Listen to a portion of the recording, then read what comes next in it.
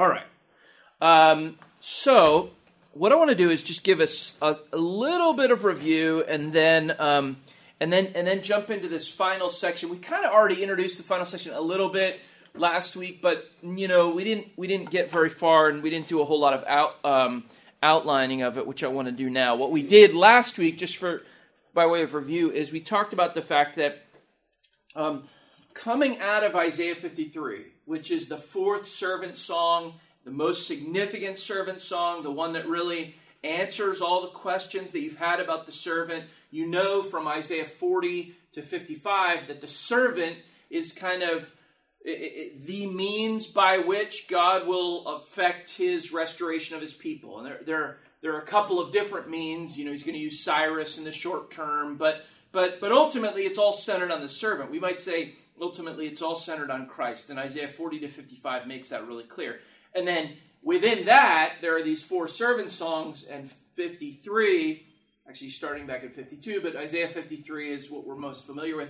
That's the kind of servant song that answers all the important servant song questions, which is why we keep going back to Isaiah 53. It's the best known chapter in Isaiah, and it's the most quoted chapter in the whole Old Testament by the New Testament writers. It depends how you count it. It could be Psalm 110 as well, but in other words, it's right up there. It's really significant. So, after 53, what you realize is the servant is going to be the way in which God will reconcile himself with his people, because their sins need to be forgiven, but he's going to lay on the servant the iniquity of us all. All we like sheep have gone astray, but the Lord has laid on him the iniquity of us.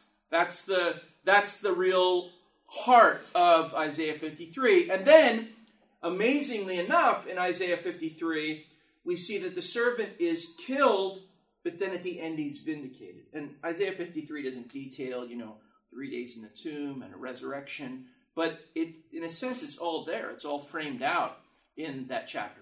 So then, after you get out of that, the question is, well then, what's the result of that? What is that going to mean for God's people? And what we really spent time talking about last week was the fact that the way Isaiah frames it is, okay, because of the work of the servant, the substitutionary atonement work of the servant, what that then does is it brings God's people into this eternal covenant. And so last week we spent some time bouncing around to different passages that use the same language as Isaiah, including Ezekiel, including Deuteronomy, including the book of Hebrews, where it basically says that we're in this covenant, that those who are in Christ are in this eternal covenant with God. And we talked about the implications of that covenantal shape of our salvation. Now, we're kind of still in that section, and we're still in that mode where we're trying to answer the question, what is the effect then of the work of the servant? What's the effect? I'll just use New Testament language. What's the effect of this work of Christ, this substitutionary work of Christ?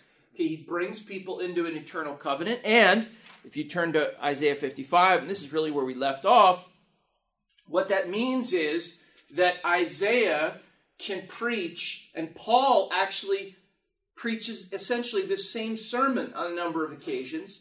What Isaiah can say in Isaiah 55 is, now, everyone who wants to enjoy this, come to the waters. Jesus actually quotes from this. And he says, you need to come to me. And you come to me and you won't thirst. And I'm the source of living water. It's what he says to the woman at the well. It's what he says in John 7 at the end of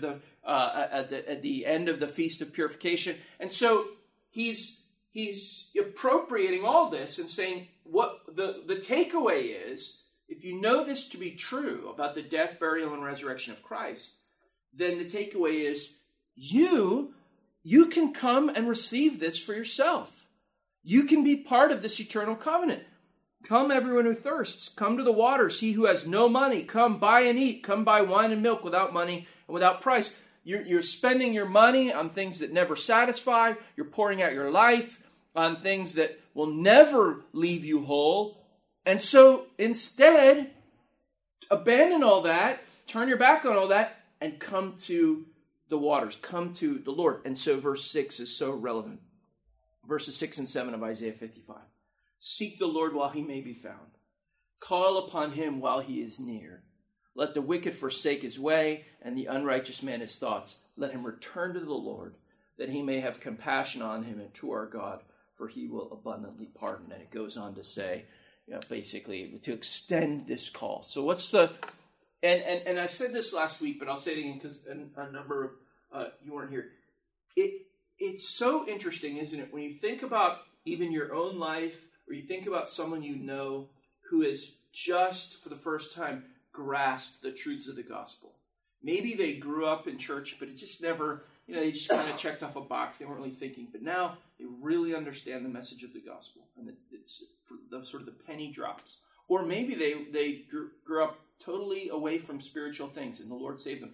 And again, if we went around the room, maybe you would have stories like this. But what's interesting about this, just as a kind of observation, is that oftentimes, very often, when people first receive that, when their eyes are opened and the Lord works in their hearts, they have this eagerness to share the gospel with other people.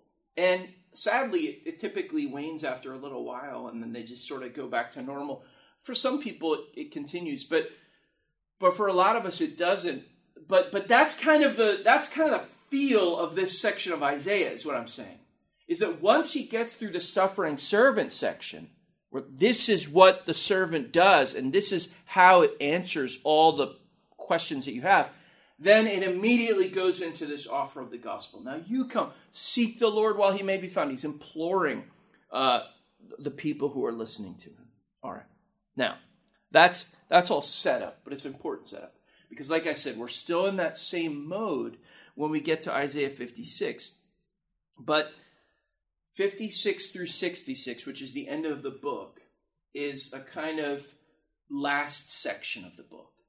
And so most commentaries, virtually every commentary that I'm familiar with, will look at 40 to 55 as a section. And it does make sense if you look at it from a kind of 40,000 foot perspective. But 56 through 66, what 56 through 66 really does is it outlines, and Christ is still at the center of it, as we'll see. The servant is still at the center, although he's not called the servant here.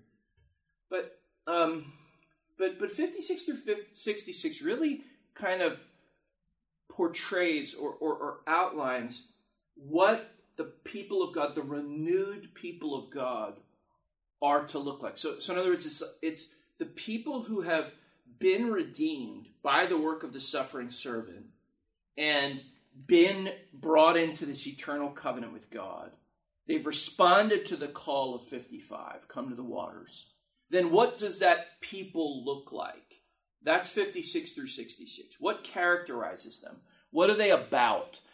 What effect do they have on the world? In other words, and some commentators will come right out and say this, 56 through 66 is a, you're kind of in the church at this point. This is what it looks like to have a covenant community of people who again are saved by God through the substitutionary work of the suffering servant.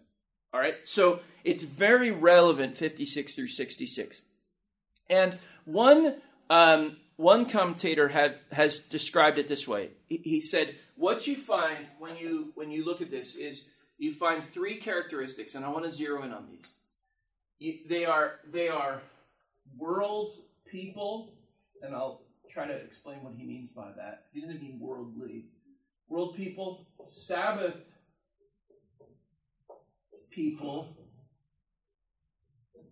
and praying people. So we might abandon that slogan as you study. You might want to tweak that. I might want to tweak that. But it's a pretty good starting point to get a feel for what we're going to see in 56 through 66. What are these people like? Now, let me make one more connection before we tie into the text and really get into it. For those of you who were here at the very beginning, whenever we started, Isaiah, 10 years ago or whatever that was, that when we started, one of the very first thing we did, and we did it kind of every week, was I said, all right, let's look at the beginning of the book and the end of the book. Let's from that start to derive some questions and some big observations, some big themes.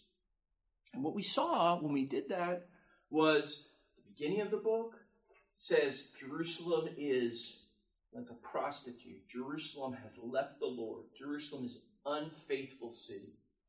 That's the portrayal. And it's fleshed out in all kinds of ways. There are all kinds of specific things. But the point is, the Lord, through Isaiah, basically looks at the city of Jerusalem and says, you have abandoned me completely. You're sinning in all these ways. Now, the scary part about that was that was written and preached at a time when most of the people hearing it were still attending public worship. We're still going up to Jerusalem. We're still checking off a box that said follower of Yahweh. So it's actually kind of in and of itself, it's kind of a scary series of sermons. Because here's the Lord basically saying, you have no part in me. You've totally abandoned me. And yet the people on the ground would have been saying, we're just, we're still worshiping you. We're still following you. But then when we looked at the end, if you remember, so that's the beginning. The end, it describes Jerusalem in chapter 66 as this city, this beautiful bride, adorned for the Lord. And 65 and 66 talk about this new heavens and new earth. And the Lord dwelling with his people in perfect fellowship and harmony, and they're obedient to him, and they're flourishing, and they're happy, and their worship is acceptable to him. And the question we asked way back then was, how does it move from point A to point B? I mean, that's a big distance. How does the faithless city, and I remember this is how I put it at one point, how does the faithless city become the faithful city? Or how does the what he calls the harlot city of Jerusalem become the bride in 65 and 66? So that question has sort of been like floating over everything we've done in Isaiah. Because what I said at that time, and we're going to just see it played out now, is that's kind of the storyline of Isaiah. The storyline of Isaiah is, here's where you are, but when we get to the end, here's where you are. Here's where God's people are. And we should be like just reading voraciously, trying to answer the question, well, how does that happen? How do they move from that point A to that point B? So again, from a big picture perspective, a sort of all of Isaiah perspective, this section is very important. And this section, and don't forget, if it's been a while since you've read the first 11 chapters of Isaiah, don't forget how different the portrayal in the first 11 chapters is from the portrayal in the last 11 chapters. The first section and the last section are bookends of the whole thing, and they couldn't be more different in terms of their description of Jerusalem. You with me so far? All makes sense? Okay. So then let's try to answer that question.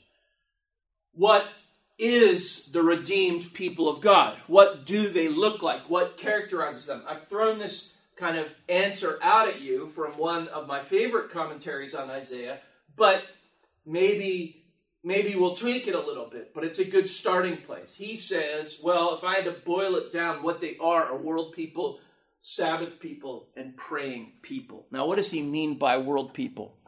What he means is this. He really means two things. First, he means they are taken from all over the world.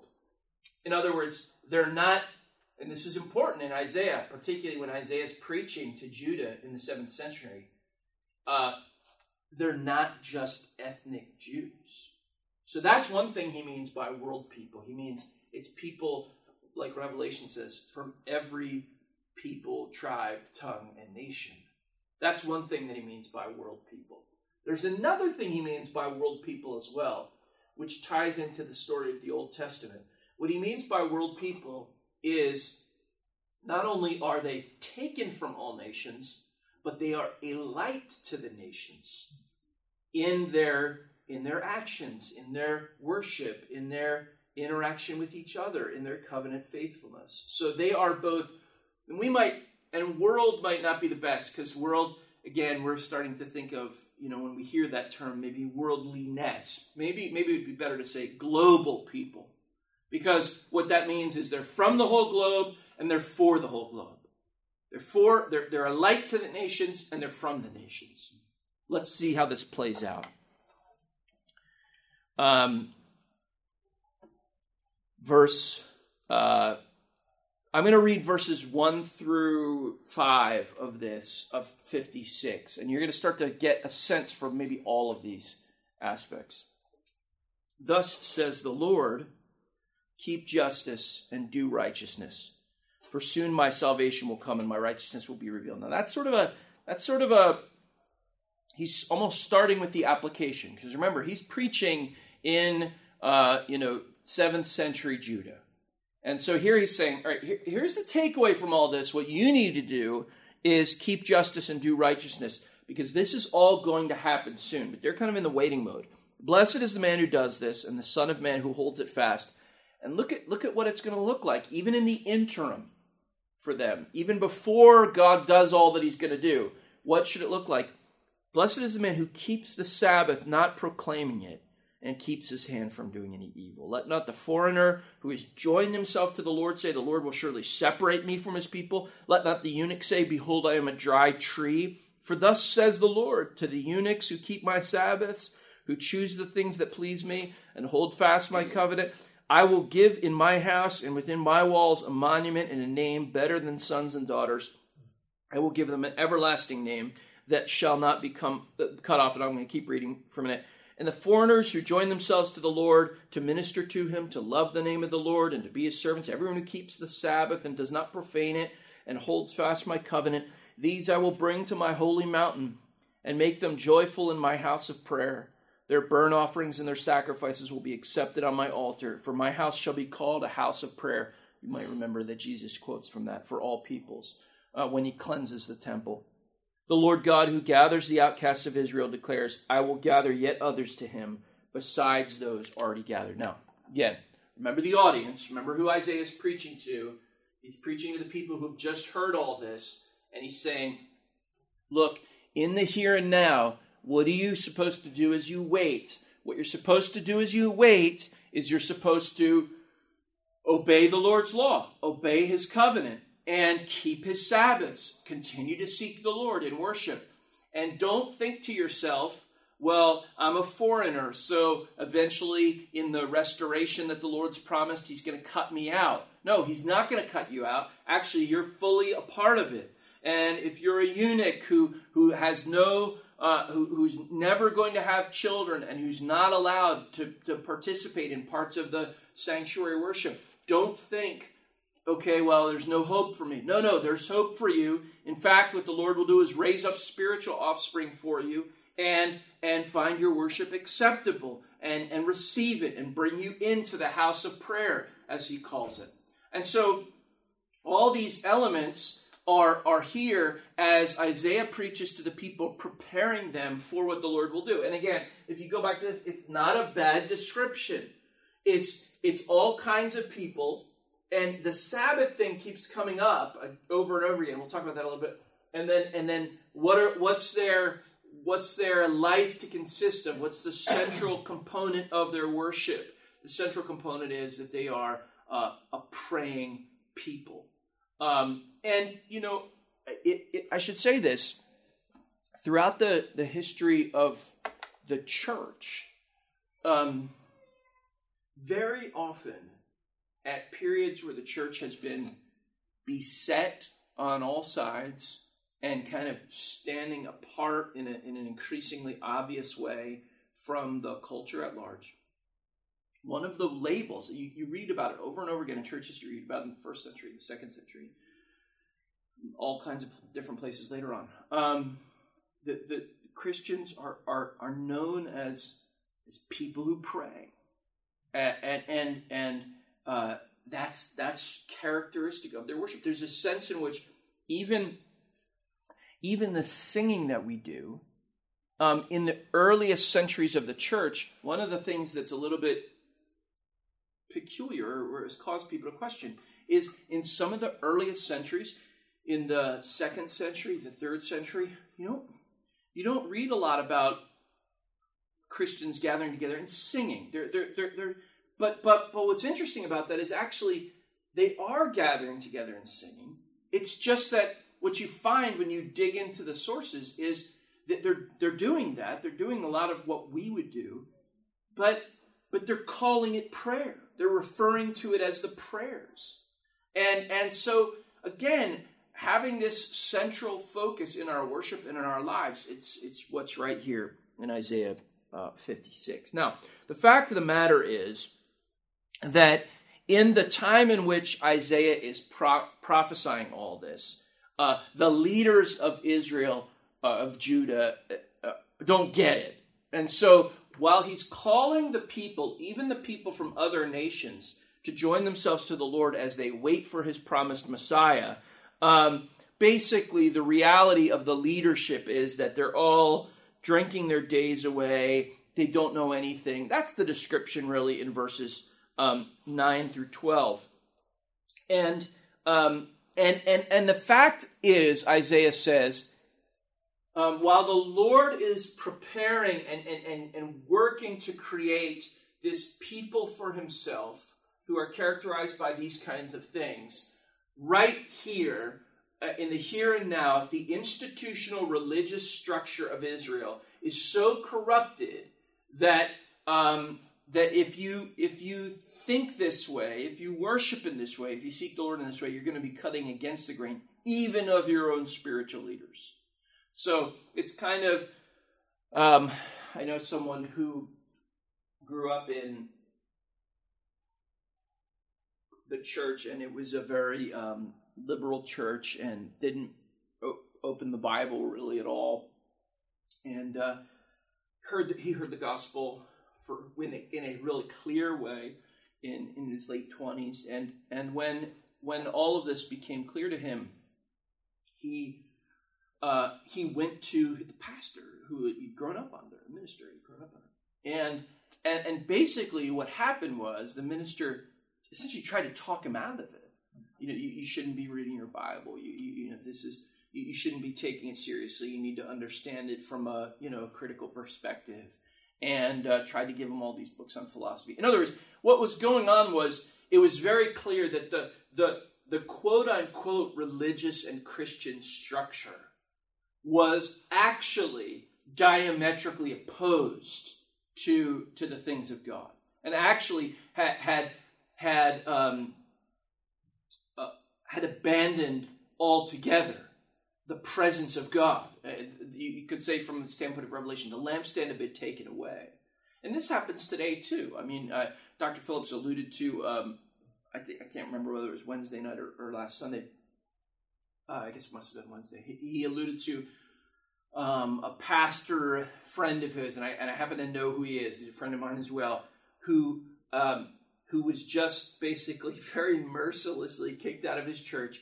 And he really, everybody makes mistakes, but he really hadn't done anything wrong.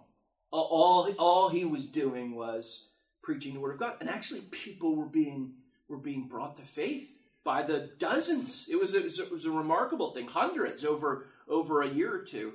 But the leadership said, that's not what we want.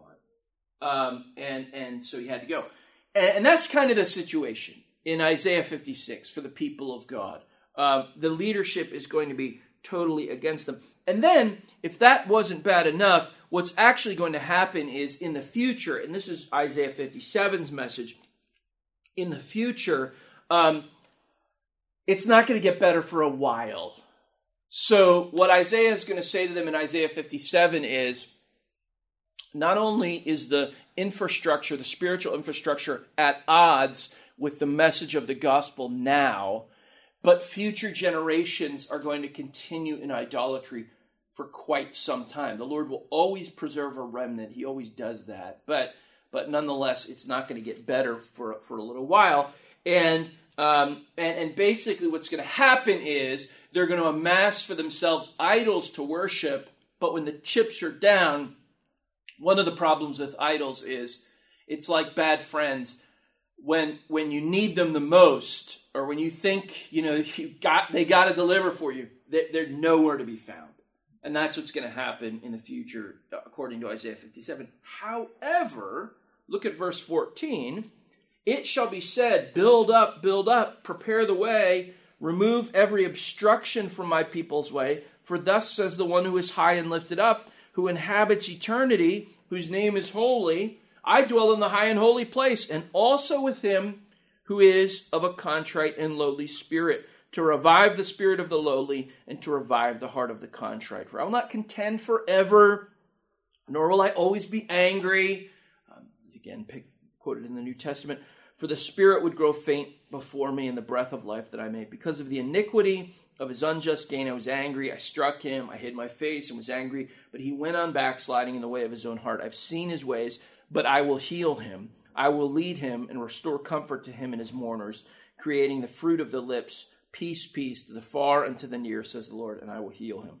But the wicked are like the tossing sea, for it cannot be quiet, and its waters toss up mire and dirt. There is no peace, says my God, for the wicked. Now, this is the hope at the end of 57. Isaiah says, all right, here's what you need to do right now. Be praying people, global people, hopeful people, Sabbath people. You're cutting against the grain of your leadership. The generations that follow you aren't going to honor this. In fact, they're going to slide off into idolatry. But there is a point, there's a light at the end of the tunnel. There is a point at which I will vindicate the people who continue to trust in me, people who continue to seek me, and actually restore them. And this isn't going to go on forever. I'm not going to drag this on forever. There is a time of vindication coming. But for the wicked, no rest. That they're ultimately going to go off into total destruction. Now, I want to. What time is it? Oh, it's 10:40. Okay, we don't have a lot of time, but I want to drill down into one more thing, and 58 is the perfect place to do it. And I'll ask it in the form of a question, because look at this in 58. I'm gonna actually go to the end of 58. What he says at the end, what he says throughout 58 is, here's what repentance looks like. All right, here's what a repentant person looks like.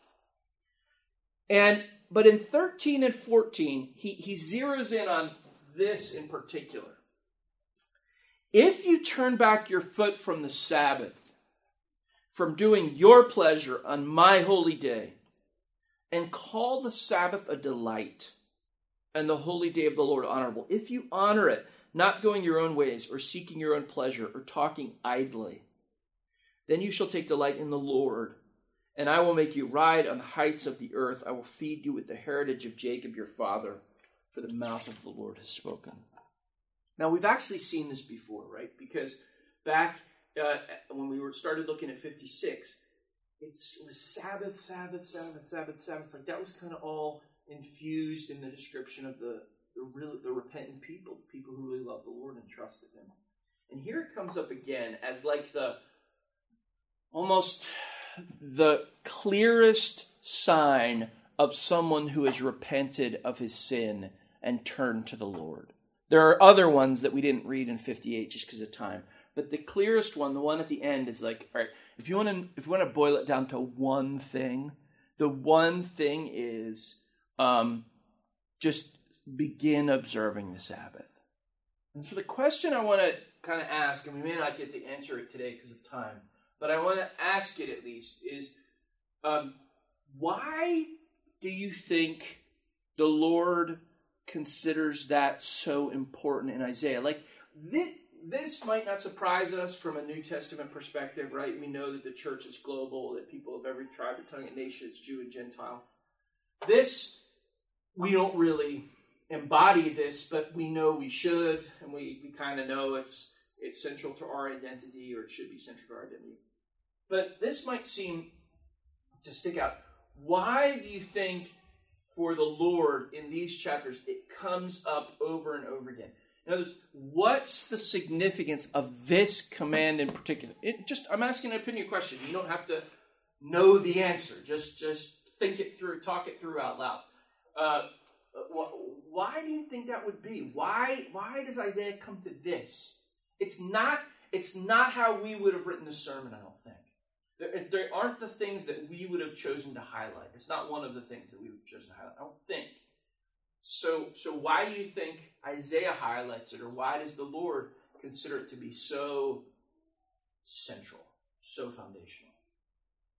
Any thoughts? Yeah, Emma. In 57, when Isaiah and God are speaking about his promise of rest, yeah, and that's kind of the end that he promises the people of Israel and his people, and the Sabbath is a provision of rest that reminds us of our coming rest, as well as the rest that God took at creation. Is that like a taste of that rest that we will fully have one day?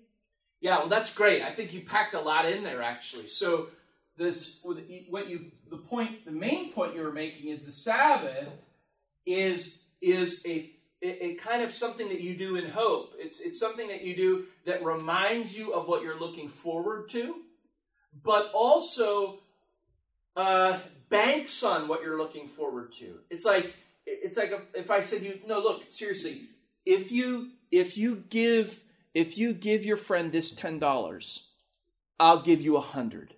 And you're like, will you? Won't you? This is my last 10. And the Sabbath's a little bit like that. The Lord says, if you rest, you're looking forward to this great rest I will give you, and you're kind of acting in hope. You're stopping, but you're stopping because of a future promise. So I think you're right. There's a sort of future, forward-looking, hopeful aspect, and also by doing that, you're saying, this is the most important thing. This future thing is more important than this present thing. So you're kind of trusting in the future, relying on the future, pointing to the future. But Emma, at the very end, you also, I think that was your main point, was the future orientation. And that's really good. But at the end, you also kind of threw in this whole theological tome, which was that it also kind of points back because the structure of creation is such that God rests at the end. If you read Exodus 20, when the Sabbath command is kind of codified by Moses, that's what he says. Because in 6 days the Lord created the heavens and the earth, and on the seventh day he rested. So in the terms of the Mosaic law, it's also kind of backward looking, because you're saying this is how the Lord structured his week, so to speak, his work of creation in the week, and that's I'm going to do the same thing. But I think you're right. The emphasis is more on this. That's good. That's really good. That encompasses a lot. Any other thoughts about this? Yeah. Could it also be because they're supposed to be a world people, and so being a light to the world, and one of the most obvious ways is by keeping Sabbath? Yeah, and actually the Mosaic law makes that point too. It says by not keeping the Sabbath, you're just like everybody else. So how different because there are ways that you can set yourself apart. Think about this even today. There are ways you can set yourself apart from other people. You can set yourself apart from other people by how you talk, or how you spend your money, how you dress, and some of those are legitimate. A lot of those are legitimate. There are times and places to set yourself apart from the world in those ways. But in the law, there's one way that everyone can set themselves apart from the world, and that's by their understanding of time. Because, that's something that all of us experience in the same way, right? If you have $100 million, your day is still 24 hours. If you are in debt $100 million, your day is still 24 hours, right? You're still doing the same 7 days. And you experience it in the same way. And so setting apart time is a kind of light to the nations, isn't it? It's something really different. and people can't help but notice it. So there's a holiness aspect to it that is evangelistic in Isaiah's mind. Anything else? Any other thoughts?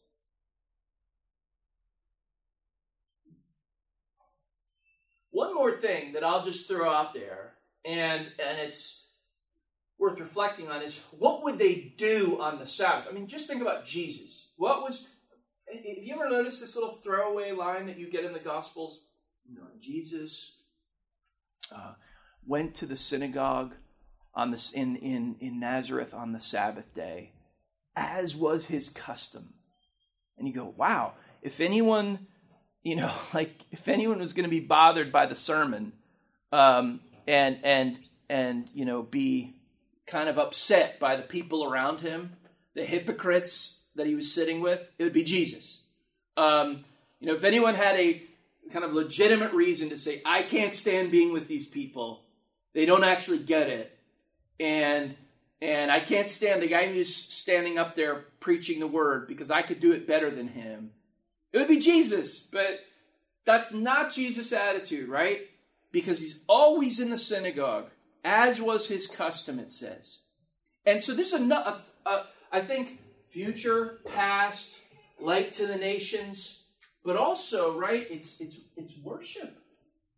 What do you do on the Sabbath? Well, you worship God. You're not, this is the point of the end of 58. You're not seeking your own pleasure. You're calling the holy day of the Lord honorable. You're taking delight in the Lord on that day. So every other day you're saying, I got stuff to do. I'm thinking about myself, and that's not in a bad way. I mean, not even in a sinful way necessarily, although it can become sinful. But like, I gotta put food on the table. I gotta put a roof over my kid's head, and blah blah blah. I gotta pay for their college, whatever. But on the Sabbath, it's the Lord. That's what we're focused on, is the Lord. And that's profound as well. Because we're offering this time, which has all this future and past significance. We're offering this time, and we're saying, this is given over to the Lord. So what you start to realize is it's not peripheral. It's actually, because if you take all this away, then kind of like what are you as a person, and as a worshiping community? If you're not doing the light to the nations thing, looking to the future, looking to the past, and worshiping God, then from Isaiah's perspective, what claim are you really having here to being part of God's covenant people? There's so much more to be said, and I know this raises perhaps even more questions than it answers, but we're out of time. So let me pray, and then we'll adjourn. Lord, thank you for your word. Stimulating, but also we know we're not even getting to the bottom of it, or really even scratching the surface of it. So please continue to work in us, continue to teach us. You are our teacher ultimately. And so we pray that by your Spirit you would continue the work of teaching and learning that we're just making a beginning of today, and use all of this to stimulate us to love and good deeds and to service to you and love for you. And we ask all this in Jesus' name.